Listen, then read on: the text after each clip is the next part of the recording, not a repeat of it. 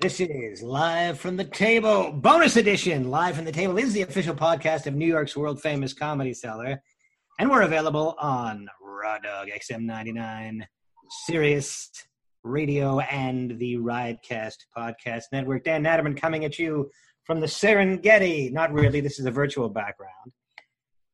Dov Davidoff is here. He's back in New York City, and Periel is here from her undisclosed location in the command center of Periel Enterprises. Welcome, one and all, to our bonus episode, our Monday night edition. I should note, and I did text you, but just to reiterate, we had the high command, the front office, said that we should avoid controversial positions regarding any matter that is dealing with the current controversy. I don't even want to mention the controversy because in and of itself it could be controversial. Saying what you just said is probably controversial. Exactly, yeah. I don't know, maybe, arguably. But anyway, that it comes to us from on high. From the front office. The head honcho, the top dog. Top big dog. Given the climate, and to be clear, that doesn't mean we have controversial opinions. But if we did, we would hesitate to voice them. So, welcome. Dov is coming to us from the Lower East Side. Yes, sir. Lower East Side. He's back in New York City. Welcome, Dov. Last time you were talking about getting Mama's driveway, your ex-wife, however you want to qualify her. I think it could be. It's an interesting way to thread the needle. It's an outside of the box solution to a problem that was potentially very challenging. You know, how to bridge the divide between Manhattan and Jersey, even though it's not far. It's far enough. It feels like a divide. And if I can head out there at night, park her driveway, I think that could be the way to go. I mean, as far as I know, you haven't yet purchased the RV. Purchased the RV. But her lease doesn't start for another couple of weeks, so I wouldn't be able to really use the RV just yet. But I looked up how to remove all the stuff from the tanks, the black water tanks. That's where you make a doo-doo. They call it a black tank. Yeah. The black water. We don't think about that so often when we go to the bathroom on board an airplane or that's right. in a Greyhound bus or whatever. We don't think about that somebody has to clean that tank out. That's right. And so somebody's got to do it. And they have dump sites in RV parks, and then some. There are other types of dump sites, but apparently you hook up to a hose, and there's a little process, and you do what you have to do, and then you fill it up with water. And I don't know. Listen, I'm not an RV kind of guy historically, but it could be an interesting way to get about. Well, and also we had planned to potentially. You could use it as an after-party location when you park it in front of the Comedy Cellar. I park it right in front of the Comedy Cellar. I don't know if that would be practical, but the fun never ends, baby. We are going to shake it up so heavy right in front of the Comedy Cellar with an RV. Because as every comedian knows, getting a girl from the comedy club where she might think you're interesting and kind of cool and maybe a little bit dangerous, but not too. Yes, that's right. Then once the further you go away from the comedy club, the more you become like a regular human being, and the less power you have. Yes, that's so right. if you can find a location that's close by, the like an RV park across the street, yes, you'd be in a better position. That's exactly right. In terms of probability, if we're really going to make a dispassionate analysis and the objective is getting in somebody's pants, then the shortest period of time between exiting that club and entering another door is an extremely critical variable, because whatever takes place in that environment wears off so quickly. So quickly. You cannot maintain the level of coolness. Once a woman sees you on stage, you're on That's stage, right. You're making people laugh. That's right. It's hard to live up to that level. Can't do it. Nobody's ever been able to do it. So the more time you spend outside that environment, the more you become just a normal person. Yes.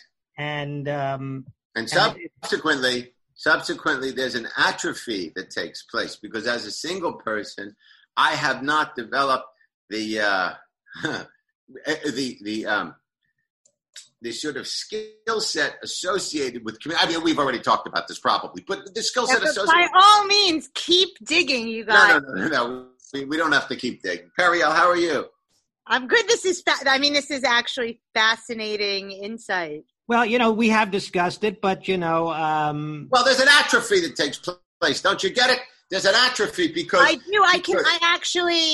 At first I thought you guys were being ridiculous, but then thinking about it a little bit, I would imagine that what you're saying is probably has more depth to it than I actually gave you credit for. And I actually am, starting to feel a little bit sympathetic because I could really see that as being true. You're on stage and you have this huge personality and you're sort of the king of the room, and then you have to go back and you're a regular human being, and that must be very disappointing for these. It would be less disappointing if the average comedian had better self-esteem in the first place, but it's really a perfect storm because you compound the lack of a sense of self that manifests itself in doing stand-up in the first place with the idea that you're not actually doing stand-up once you stop doing stand-up, and then you return to whatever sad, diminished little psychological space that got you to stand up in the first place. So it's really a chasing of the dragon. Well, that's where the RV comes in. This way that's where the RV comes into play. Park it right across the street, and there's very little time. There's very little time between the time right across the street. And you get off stage, and then you get into the RV.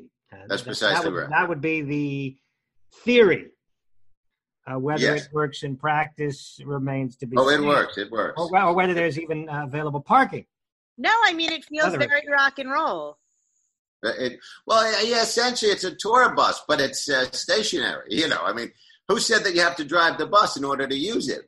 We're going to leave the RV right there, right in front of the Comedy Cellar. I saw it. Did everybody see Dave Chappelle's? I don't know what you would call it. It's a special, whatever it is, on YouTube. His half hour. Did you see it, Dov? I did not, but I would imagine that there are others that didn't as well. So why don't you communicate some of the high points of this special for all of us? Well, Dave Chappelle did without saying anything controversial. Right. No, well, he did. I guess you'd call it a special. It's a half hour on YouTube called 8 minutes 46 seconds, which is the amount of time that George Floyd was under the knee of Derek Chauvin. Yes, sir. And so what's interesting about the special, obviously, Chappelle's very impassioned about it, very upset about it. Yeah. The interesting thing about the special is there's very little in the way of humor. Almost none whatsoever. It's mostly him, just his... One might not even define it as a comedy special in that case. Well, I other than the fact that it's a comedian, if Beethoven... did comedy, would you call it a symphony? I don't know, but if I were a doctor, somebody that's doing something that's not in his normal field of... No, I wouldn't call it a symphony. If there were instruments playing and he wasn't following any sort of music that had been written with the objective being to create music. But anyway, so... I don't know, whatever. It's what went on? A completely worthless analogy that didn't need to be totally worthless, yet make it, I did, but... So I wouldn't call it a comedy special, but it has some humorous moments in it, lighthearted moments in it. Yes. For example, he calls, he mentions that Candace Owens, Candace Owens is. Yeah, sure. He mentioned that her vagina was smelly, but then he backtracked and said, well, I don't know if it's smelly, but if anybody finds out, keep me posted. To which Candace replied on Twitter that she can take a joke, and she was... basically said that she was honored to be part of his special. I would imagine so. Pardon? As well she should be. Well, I wouldn't necessarily go as far as to say that she should be honored, given the content of what Chappelle said about her, and also said that she was an idiot, albeit an articulate one. I disagree. I think she's pretty bright. Well, that would fall under a controversial opinion. I don't see how it could fall under controversial. Well, I've heard her speak, and she seems reasonably bright. By the way, she went to my high school, albeit 20 years after I graduated. Oh, wow. But she is a graduate of Stanford High, as am I. That's an auspicious beginning. I mean, a man right. like you comes out of an area like that. One could only hope to. We likely had some of the same teachers because 20 years later, there's some of the teachers were still there. Yeah. I think all of my teachers are gone now. That is retired and or deceased at this point. But when she was there, probably there was a few that we had. She's a very attractive lady. That's all I'll say. That's all I'll say. Is that I find myself. What can I tell you? I find myself attracted to her physically. Yes, of course. No. She's an attractive young lady, of course. Anyway, the point that What else could I say? I find myself attracted to her physically. What else can I say? All right. But what's interesting about Dave is he has I think he has something that no other comedian we've ever seen has, which is an ability to be engaging without being funny. I don't think Eddie Murphy could pull that off. If Eddie Murphy's not funny, I'm not interested in what he has to say. I think you're not wrong. I don't think that he's the only one that can do it. I don't think we've seen many people attempt to engage an audience without communicating with humor. But it's interesting in the way that he alters the form. And I think part of what's so engaging is talent.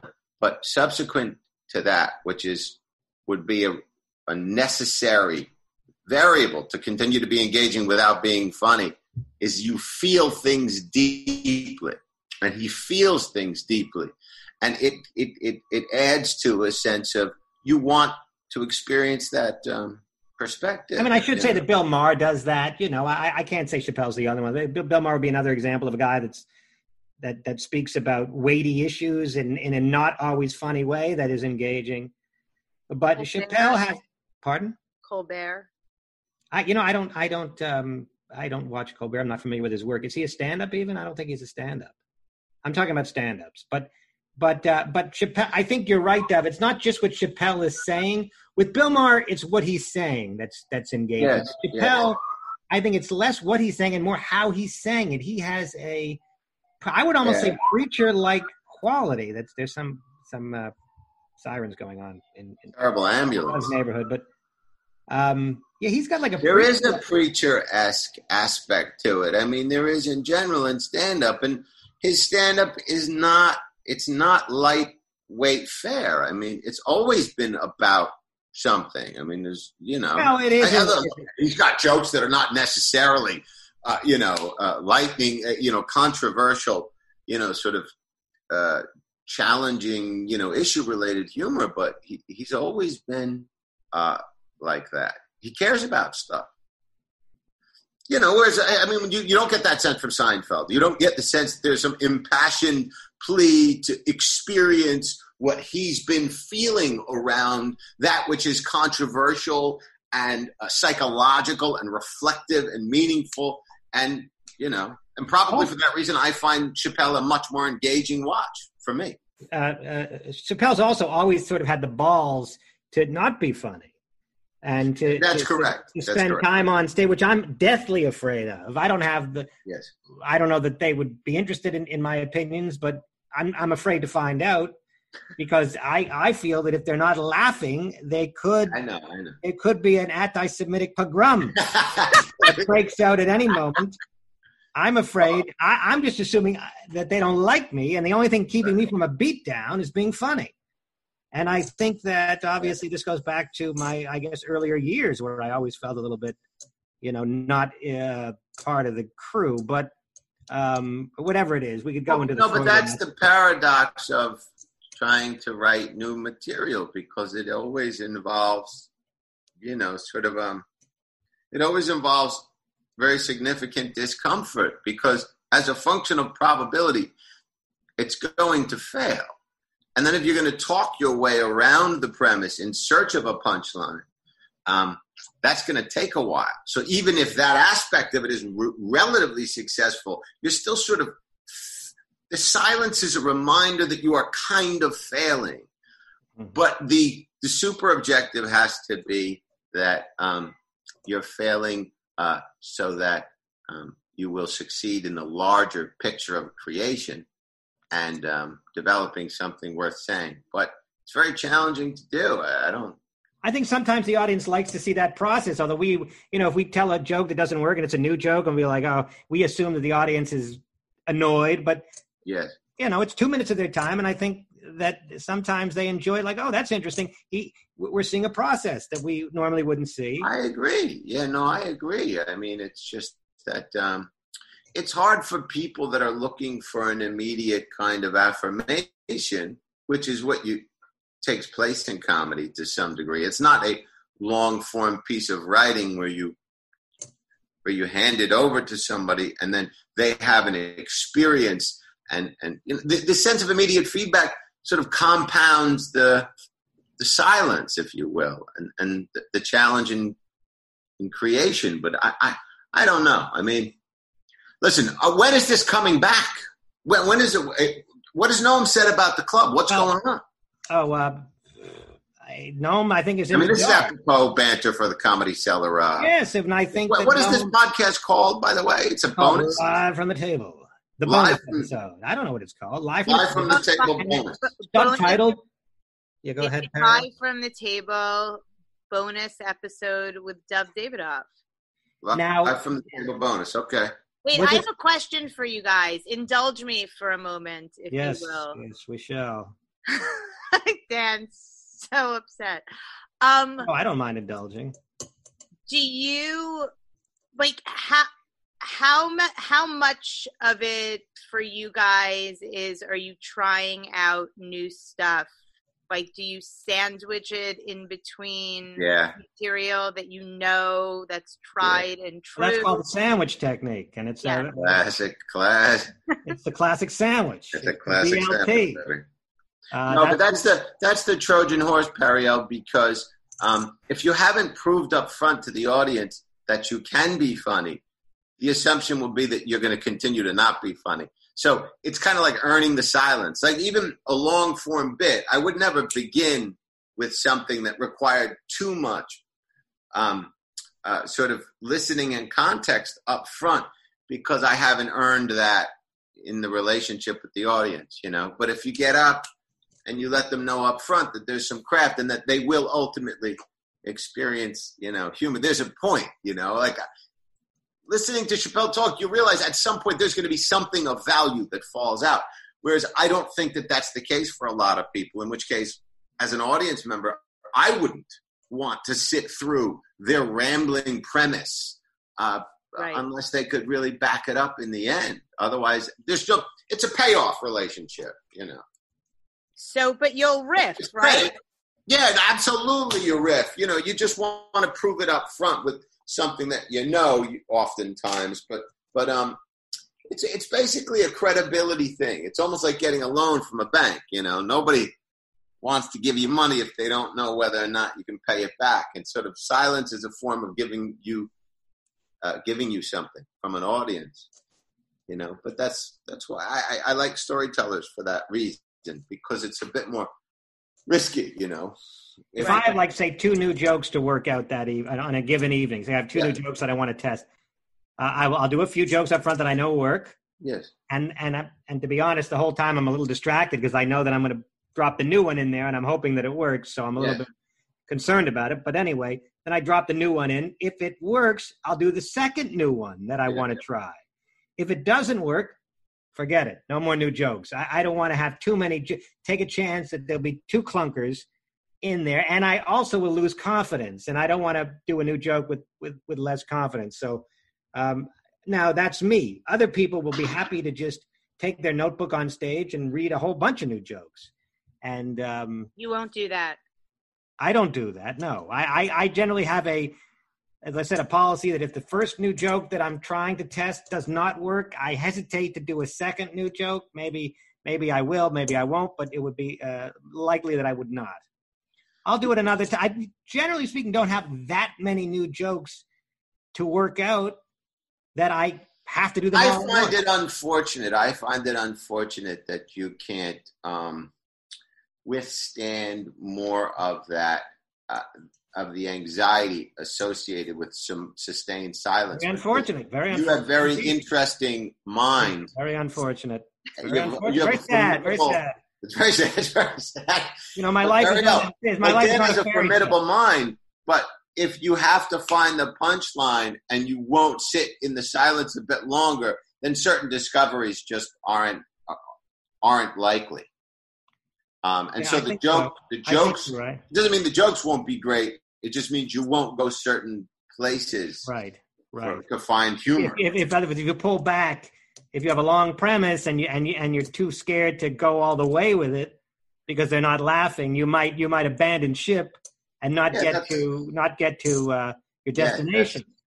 That is often the case. I mean, you hear it said that Seinfeld will say, they come for the jokes. They don't come to hear me talk. And that's not necessarily the case for Chappelle. Part of the reason you're showing up is because the content of the song, it's not just whether or not the song makes you want to dance, And so I enjoy that. I also enjoy jokes. I enjoy Dan's act very much. I mean, I enjoy jokes, but hearing somebody think through something, it's just a tall order because they got to pay it off. Otherwise, you stop listening. I'm getting a sense, and correct me if I'm wrong, I don't want to put words in your mouth, a certain, I won't say contempt, a certain disrespect for Jerry Seinfeld that No, not at all. He's a tremendous joke smith. I don't, there is something light. You know how you like certain types of films? Like I like dark subject matter. I like a noir, baby, a noir. You understand what that term means. That's French. But, yeah, that was freezing.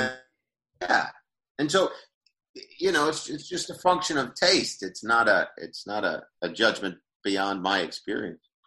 He's excellent at what he does. So are certain types of, romantic comedies. I would rather, I'd rather go through some sort of, I'd rather go to the dentist or deal with a light rehab or something. I don't know, but I don't like watching light fare. It's not my thing. I like a Gervais. I like somebody that says something, In Afterlife, he's making humor out of asking the heroin guy. That show, I can't get through it without crying. Yes. I have not seen That's what's so special about it. Oh, my God, he's amazing. That show is incredible. Yeah, he's always thinking. And so a guy like that, I want to hear what he has to say. He doesn't have to have a joke every 30 seconds. I want to hear what he's thinking. But if you guys are going on the road and you're doing 40 minutes or whatever, you're working out an hour, I mean, I would have to imagine that a significant portion of that is working out new jokes, right? Well, I'll speak for myself. If I'm doing an hour, most of it is tried. I'm doing an hour for people that paid to see me as a headliner. Then, I'm going to do mostly the stuff I know works. And maybe with a few jokes in there that are being tested. It's kind of like the SAT. They give you the test and then they slip in a few questions, which I always annoy the fuck out of me, by the way. On the SATs, they'll put in questions that don't count just to test to see if they're good questions. But Dan's relationship with the audience. I think it's a psychological mind fuck, and I never appreciate it. I don't know if they still do that. Yeah. Dan doesn't give himself enough credit ever, though. Ever.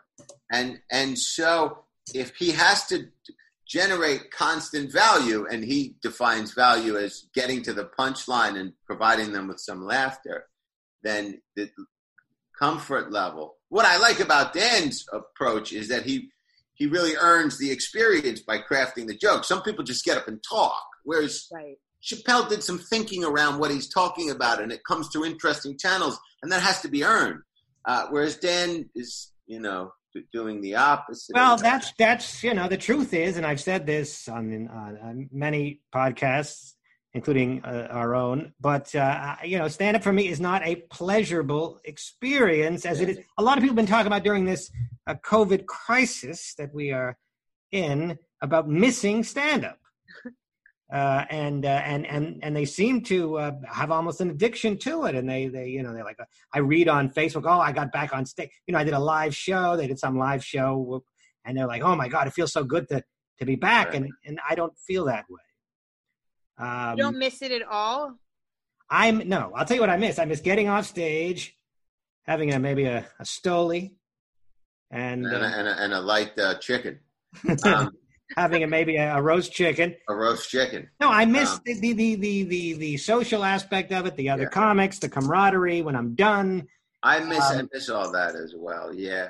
As far as the actual on-stage experience, I don't know how many people are like this in general, but I know for comedy, it's sort of I realize that I have not created relationships in my life where I would call people. The people, there are a few people that I would see outside of the Comedy Cellar, but very, very few in a social context. And so what I realized is that environment became a way to not feel isolated. And so that is part of what's missed, It isn't just getting on stage. I've never been, but it's that the experience of walking into a room, and I would call them friends, but if we're defining friends as someone that you would call then I have very few friends. And so I used to have a room I'd walk into, and there would be enough contact, that you felt as though some element of being human was satisfied, and so that you could go back into a life that otherwise feels a touch isolated. But that's my own relatively depressive journey, I guess. Right. I mean, both of you are, relatively dysfunctional is basically what you're saying. I guess, I think that's a reasonable take. You wouldn't get into comedy otherwise. I wouldn't imagine it. What is ipso facto? I don't know what ipso facto. It sounds, it's a legal term that I should know. The very fact. By the way, it's getting back to Chappelle. By that very fact or act. Ipso by that very fact or act. Latin. Ipso facto is Latin. The enemy of one's enemy may ipso facto be. Yes, by way of. And so that I was using it correctly. There is an ipso facto kind of friendship by way of that circumstance, but it doesn't extend beyond that. So all those people I say hi to and I know, I mean, I might see 35, 50 people that I know over the course of an evening. Almost none of them. Well, by definition, I guess you're saying it doesn't extend. Yeah. There is something that feels very close-knit because of the nature of the work, I think. Yeah, but it's also dissonant because you're experiencing a form of friendship that doesn't extend beyond that room, really. And so that's where the isolated aspect of it is. Right. Because if you took those relationships into your life and interface in other ways, then that room isn't the center of your social universe necessarily. Whereas for me, it is. A healthier balancing of social resources would level things out a bit. It would not be so contingent upon one room. I wanted to jump back real briefly. Yeah, by all means. To Dave Chappelle's special, because there's one thing I wanted to mention that I think is interesting. And it's a slight spoiler, so you can skip ahead a couple of minutes.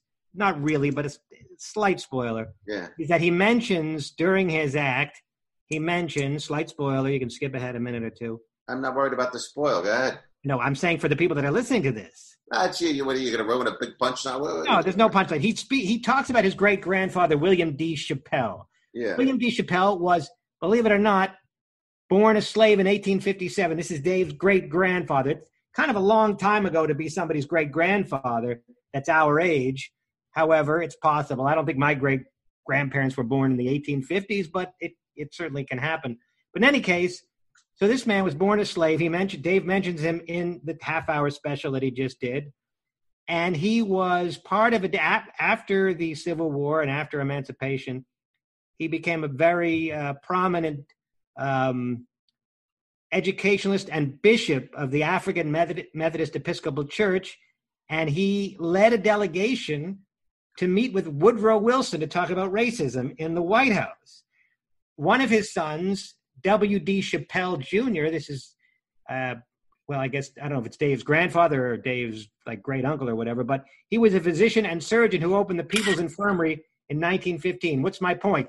Is that I find that extraordinary people seldom come from losers. And and I don't think it's a coincidence that Dave Chappelle is great at what he does and intelligent and insightful, and that he's a fairly illustrious family tree. Your point is that intellect is genetic?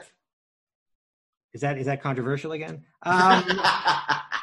My point is that intellect and creativity and just extraordinary culture and drive and all of that. All those things are genetic and I suppose environmental within families as well. But I think both of those are there. You know, for example, Billy Joel's grandfather was a huge industrialist in Germany. Yeah, you don't usually get smart from two stupid people. I mean, the premise is basic. It is, well, it's basic enough, but, I don't know. I just thought it was interesting. No, that's a particularly unique background. That's a particularly unique background. I mean, think of Dave Chappelle.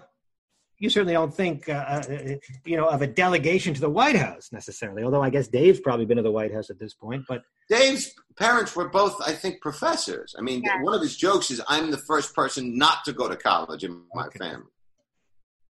So, I think you'll often find, Dave's not a hood guy. He's not. He didn't. But even if he were a hood guy, I bet you even a hood guy that achieved greatness, if you go back, you'll find something. I'm sure. I'm sure. Yeah. No. Your point is that stupid parents don't create necessarily interesting, smart children. I'm sure there are a few exceptions, but overall, yeah.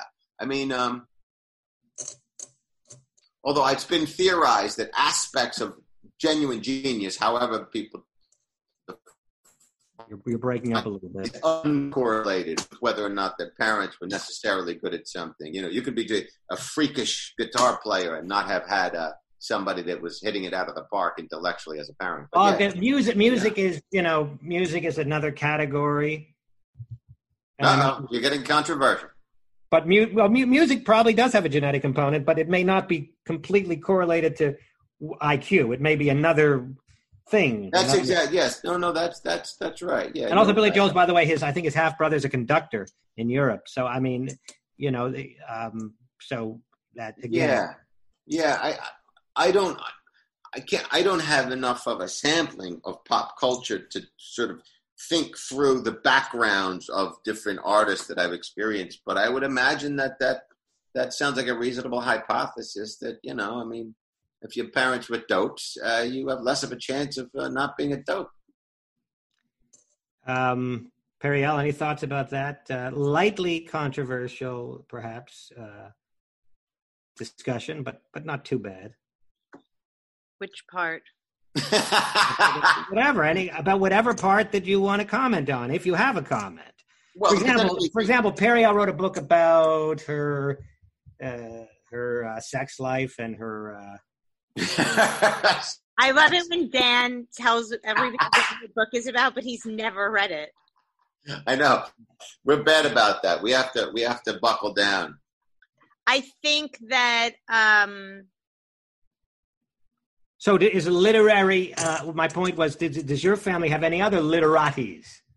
My grandfather was a very important Zionist journalist who was an author who was deeply involved in the founding of the State of Israel. So yes, I suppose that is controversial.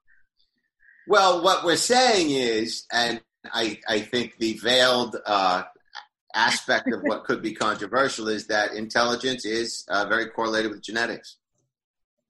I don't think there's any way around that. I think nurture has tremendous amount to do with it. Yeah, I mean, although I really am the black sheep of my family in a lot of ways. Right, but so is Chappelle. I'm certainly the only stand-up comic in my family, but there are intelligent people in my family, and right. I'll bet. I'll bet that if I, snooped around my family tree, there might have been, Heschel, the village clown or something back in Poland. He was always making jokes about his cousin Sheila coming over to his apartment. Like my cousin. On my father's side too, like my they're pretty brilliant. I mean, my father's brother is like probably like genius level IQ, but I never thought of myself that way. Like those. Well, we don't think of you that way either. But we're just saying that you have a literary bent, and I was wondering if there was any literary. Well, there's a cultural aspect to it too, which is that Jewish tradition. If I could. In terms of generalizing about culture, which has become tricky in this day and age, but true nonetheless. It is a more intellectually dynamic culture than many, and so it produces, in addition to intellectually being often listen, you know what the hell I'm saying, for God's sake. That brings us into the latest I wanted to do. Everything's controversial if you start to, get into it, You're supposed to say it's all environment. It's not all environment. It's genetic, a lot of it. It's a fact.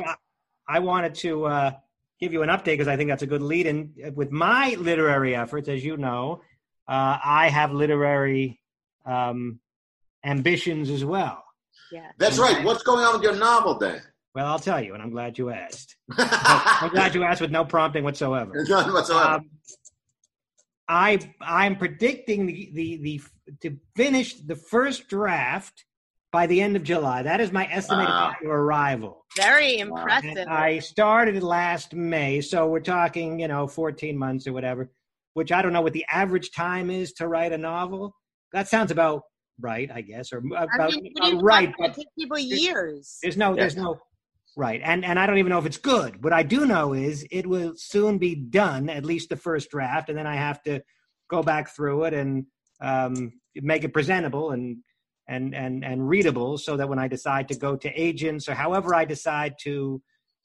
Tremendous accomplishment to be able to pull something like that off. Absolutely, very impressive. I did it little by little, and oddly enough, when you do it little by little, it gets done. I mean, it's just amazing what you can do. Yeah.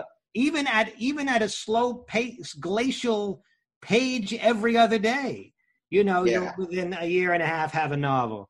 I mean, Dan, it's quite given enough time, it gets done. What's that? It's quite remarkable that you have pulled that off.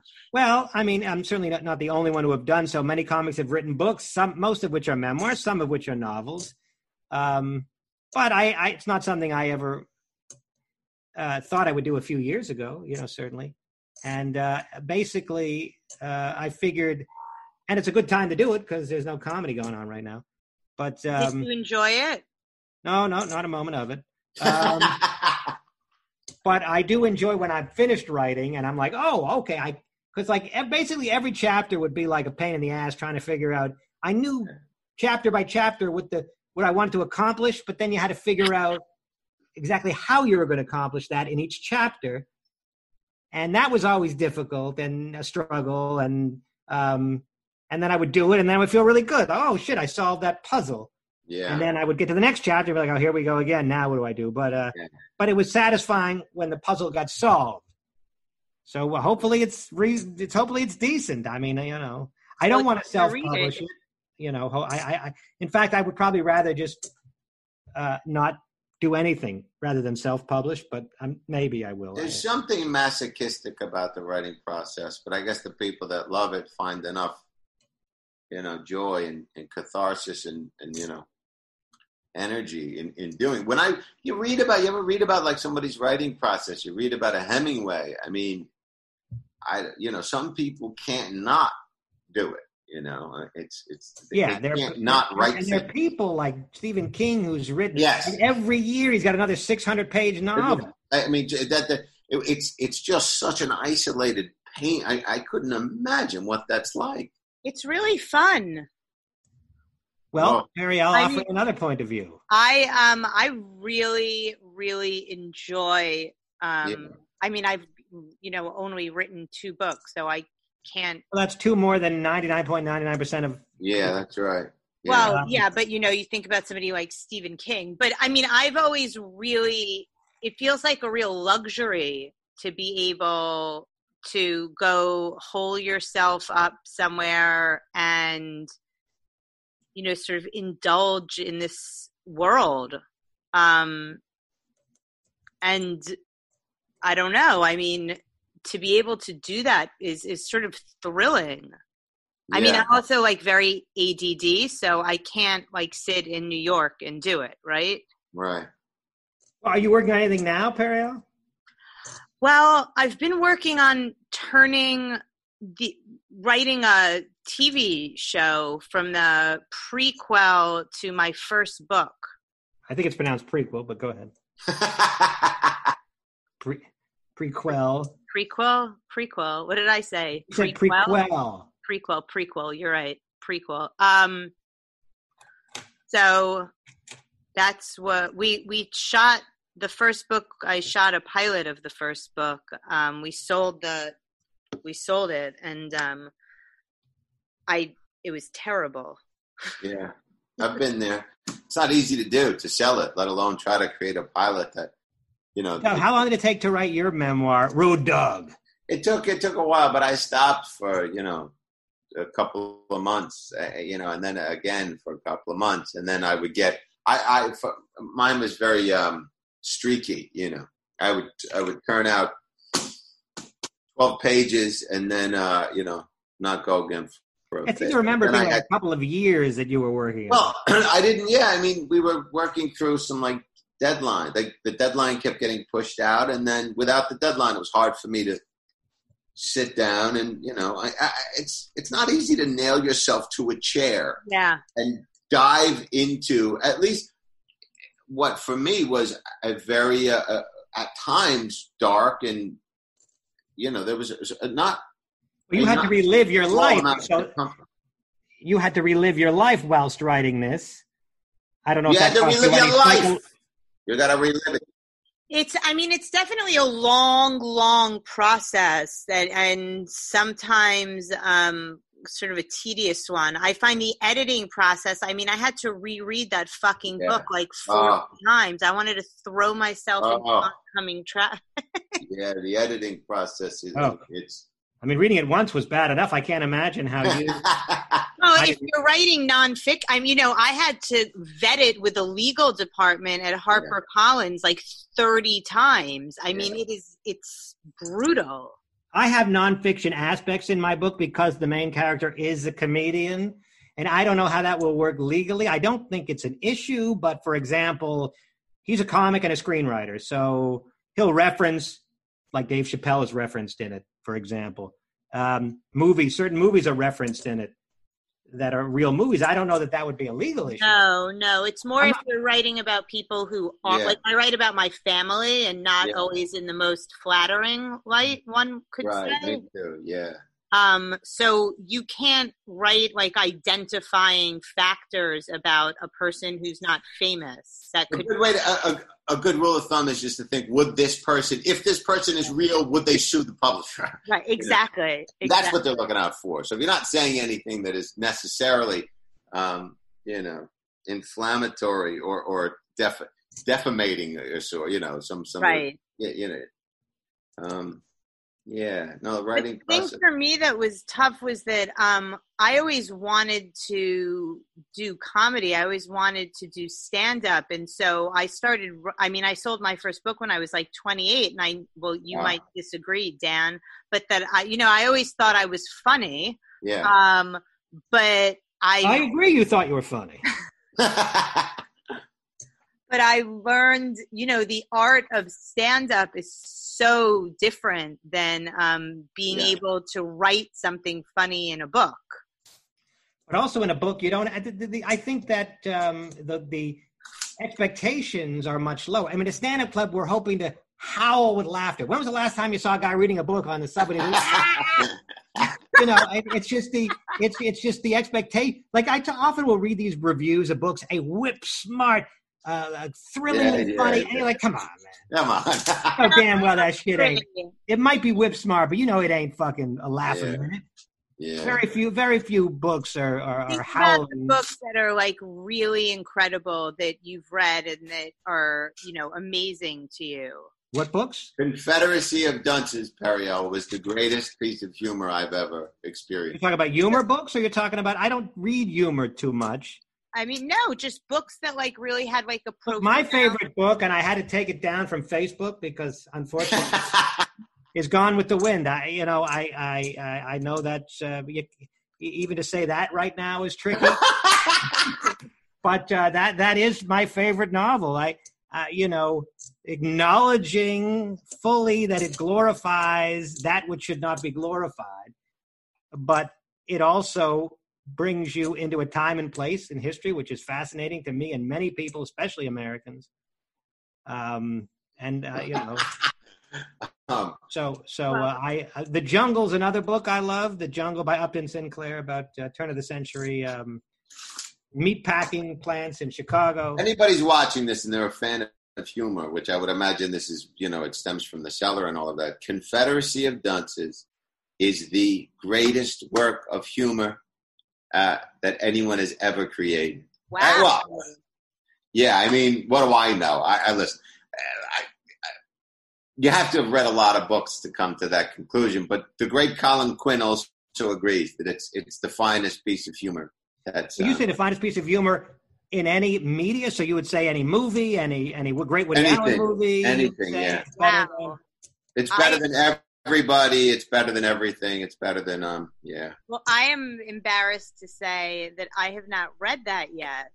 I've not read it either, but I'm not embarrassed about it.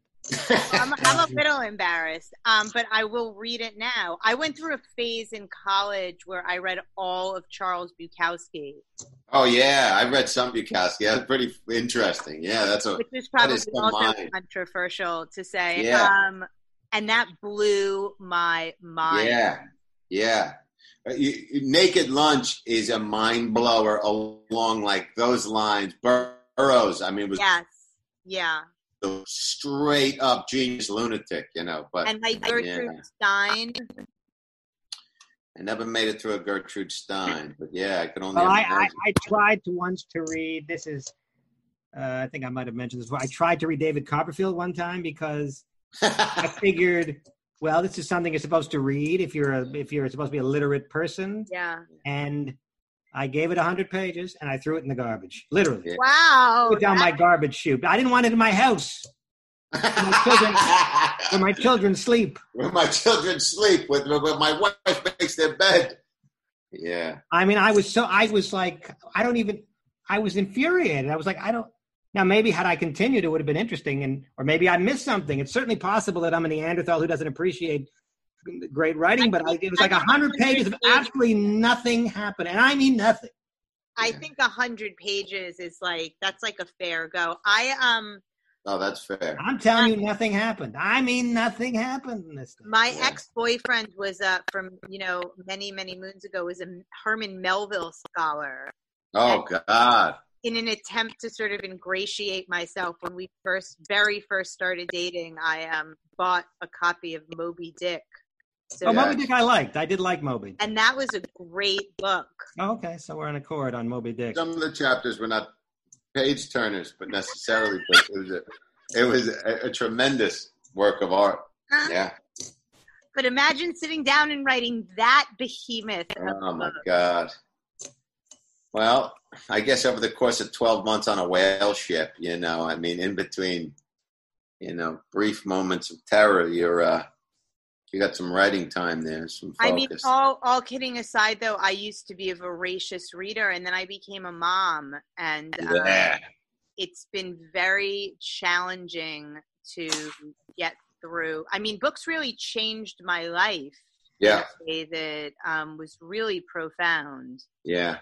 But it's been really hard to have that. I mean, I guess that's, I think I'm a little bit of a narcissist. And so the idea of writing a book or sitting and reading where you can just be completely absorbed into your own world, you sort of lose that when you become a parent.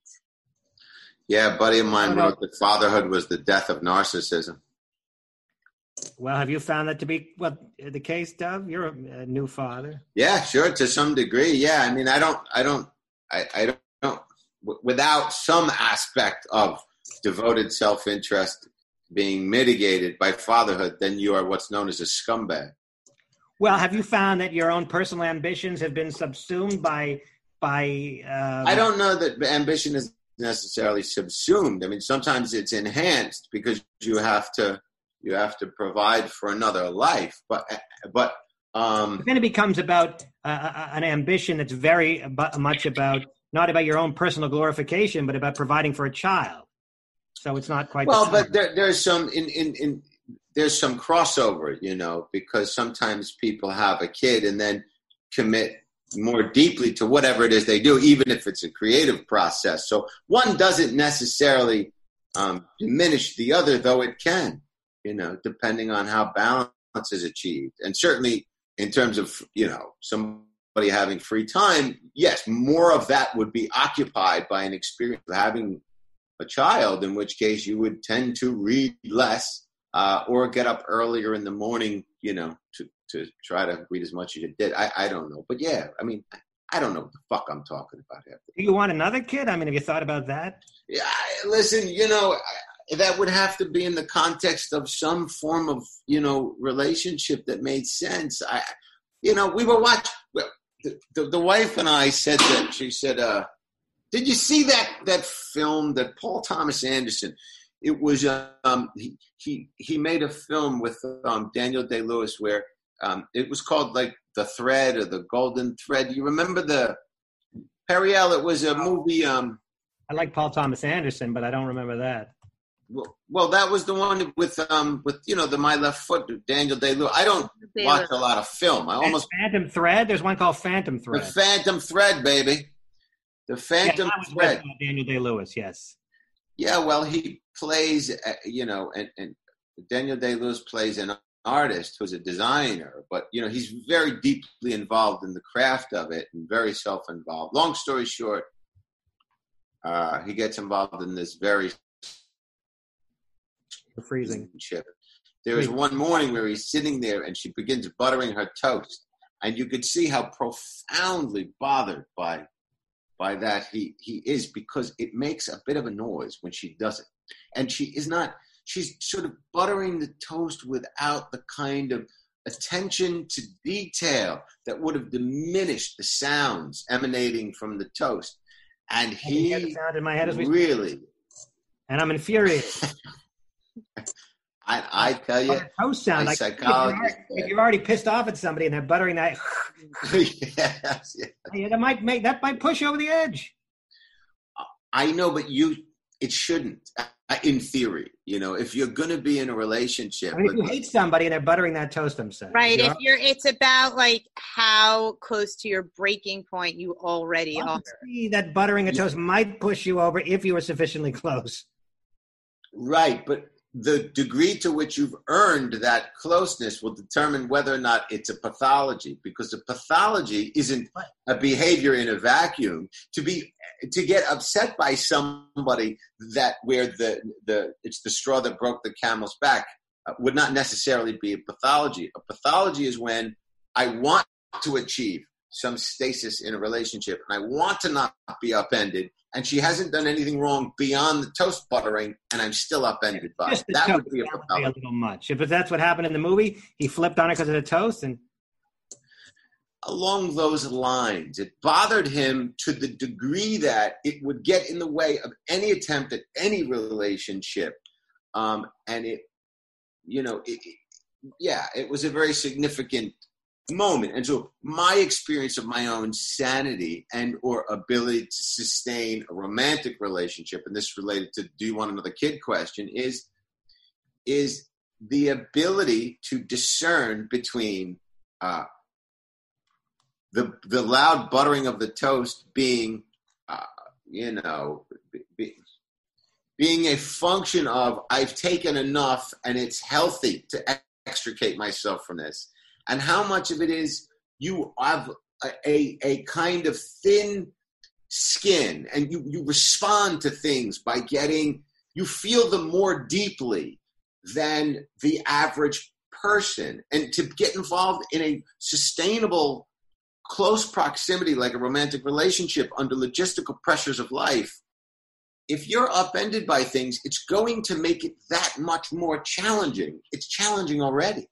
And so I begin to question my own. So you're saying, if I could summarize, is that you question your ability to be in the kind of relationship that would allow you to have a child, to bring a child into the world in a healthy relationship. That's right. That's right. Okay.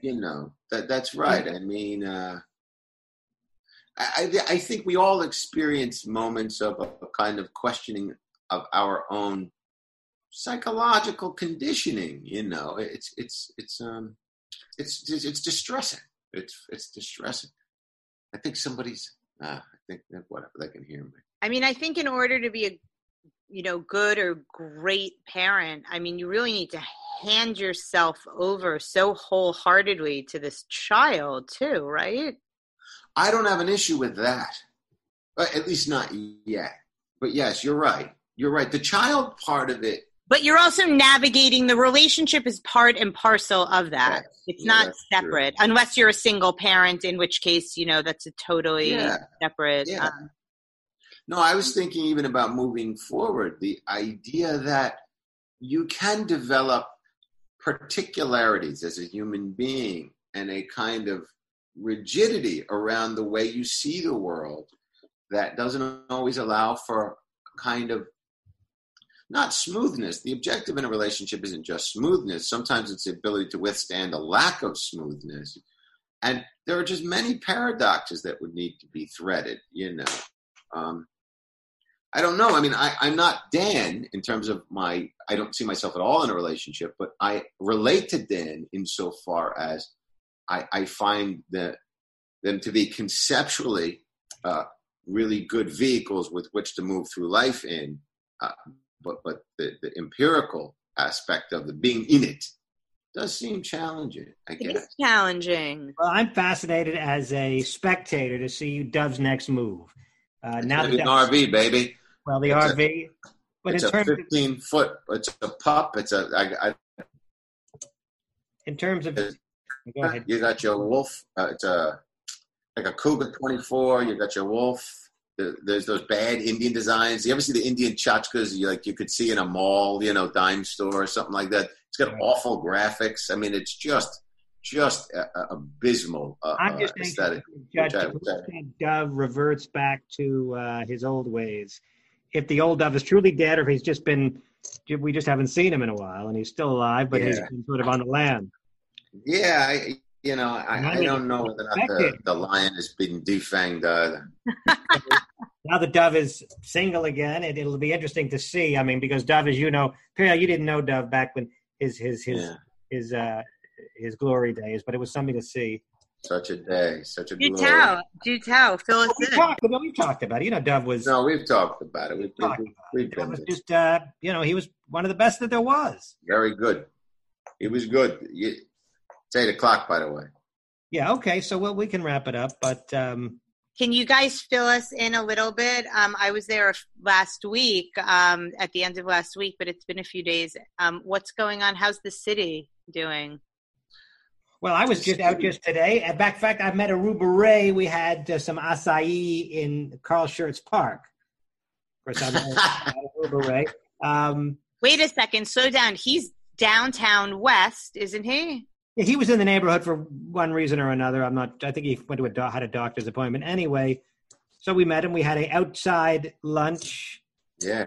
The joint is jumping. It's a nice day out, so people are, mostly wearing masks, but not everybody. But a lot of people outside on the streets, bicycling, in the park, walking the Dougie. And does it feel safe? Were you wearing a mask? I wear a mask, but obviously if I'm eating, I'm not wearing a mask. I sit down, I try to keep distant, I pull down the mask, and in goes the acai. It's such an acai they make. They put it right in there, But I feel safe. I mean, well, you weren't leaving the house. I mean, you weren't doing that. I wasn't leaving the house, but the weather stunk. Now the weather is good, and I'm outside every day. And also, I think that the data is showing that outdoor transmission is far less of a threat than indoor transmission. At least that's what I've read. I keep getting mixed signals. I mean, Dr. Berg said that if you're outdoors and you can create reasonable social space, then you don't necessarily need to wear a mask. But then it seems that there are many people that, want a mask worn anytime you're anywhere in potential proximity to anybody. And also, Periel, it's like anything else. The more the more time that goes by that you don't get sick, the more you take chances. It's so, if I go out once and I don't get sick, then the next time I'll go out and maybe be a little bit more reckless, and if I don't get sick that time, and before you know it, I'm making out with strangers. Yeah. It's a good way to get a lot of that. That's precisely, if you wanted to get a light to medium syphilis, that's how to achieve that as well. But with each passing week that I don't get COVID, I'm like a little bit more emboldened, which can be very dangerous. That's such an emboldened. But you do get emboldened with each week that goes by. You're not getting sick. Yeah, you get an emboldened. It's true. But I mean, you also like each time a burglar might commit a crime and he doesn't get caught, so the next crime is even more audacious. I wonder how that applies to what we were talking about you being on stage before, though. No application. So, well, how do you mean that I don't see the relationship? Well, just that you were saying, you're reticent to tell a joke if, like, the first one didn't work. I would imagine that having done this for so long and wait, let me finish. And by all objective accounts, that you are very, very funny. And, some might say, sort of a brilliant comic, that you would apply that to, this sort of, it's not just moment to moment, reward that dictates. I hear what you're saying. And it makes sense. And for some reason, you're right. You would think that if enough times I go on stage and things work out, then it would make the next time less stressful. And yet it hasn't seemed to. So I cannot explain that. But perhaps we'll get into that next time. We do have to go. We don't have to go, actually. We can stay on here for another 30 years. But we will go, I think is what I meant. Because I like to leave people wanting more. Yeah. So podcast at comedyseller.com for questions, comments, and suggestions. At Dov Davidoff on Twitter, Instagram, and all over the social networking world. Yeah. I've been locked out of my Facebook. I can't get in. Because they're asking me to confirm using my email, but the email they have in their system is my old email, and I can't access it because it's through a server that no longer exists. It's the strangest thing. But anyway, who cares? I don't care. He's not a big social media guy. He's trying more and more. He's trying to get into it, and by his dear friend Brian Callen, who's actually quite successful on social media. Yes. Periel. Follow us at Live from the Table on Instagram, and we are supposed to say this at the beginning of the episodes, but we're also on YouTube, so you can watch. Yeah. All right. That's all right. So we say it now. Anyhow, we'll see you next time. Bye, everybody. Raw dog. Bye, guys.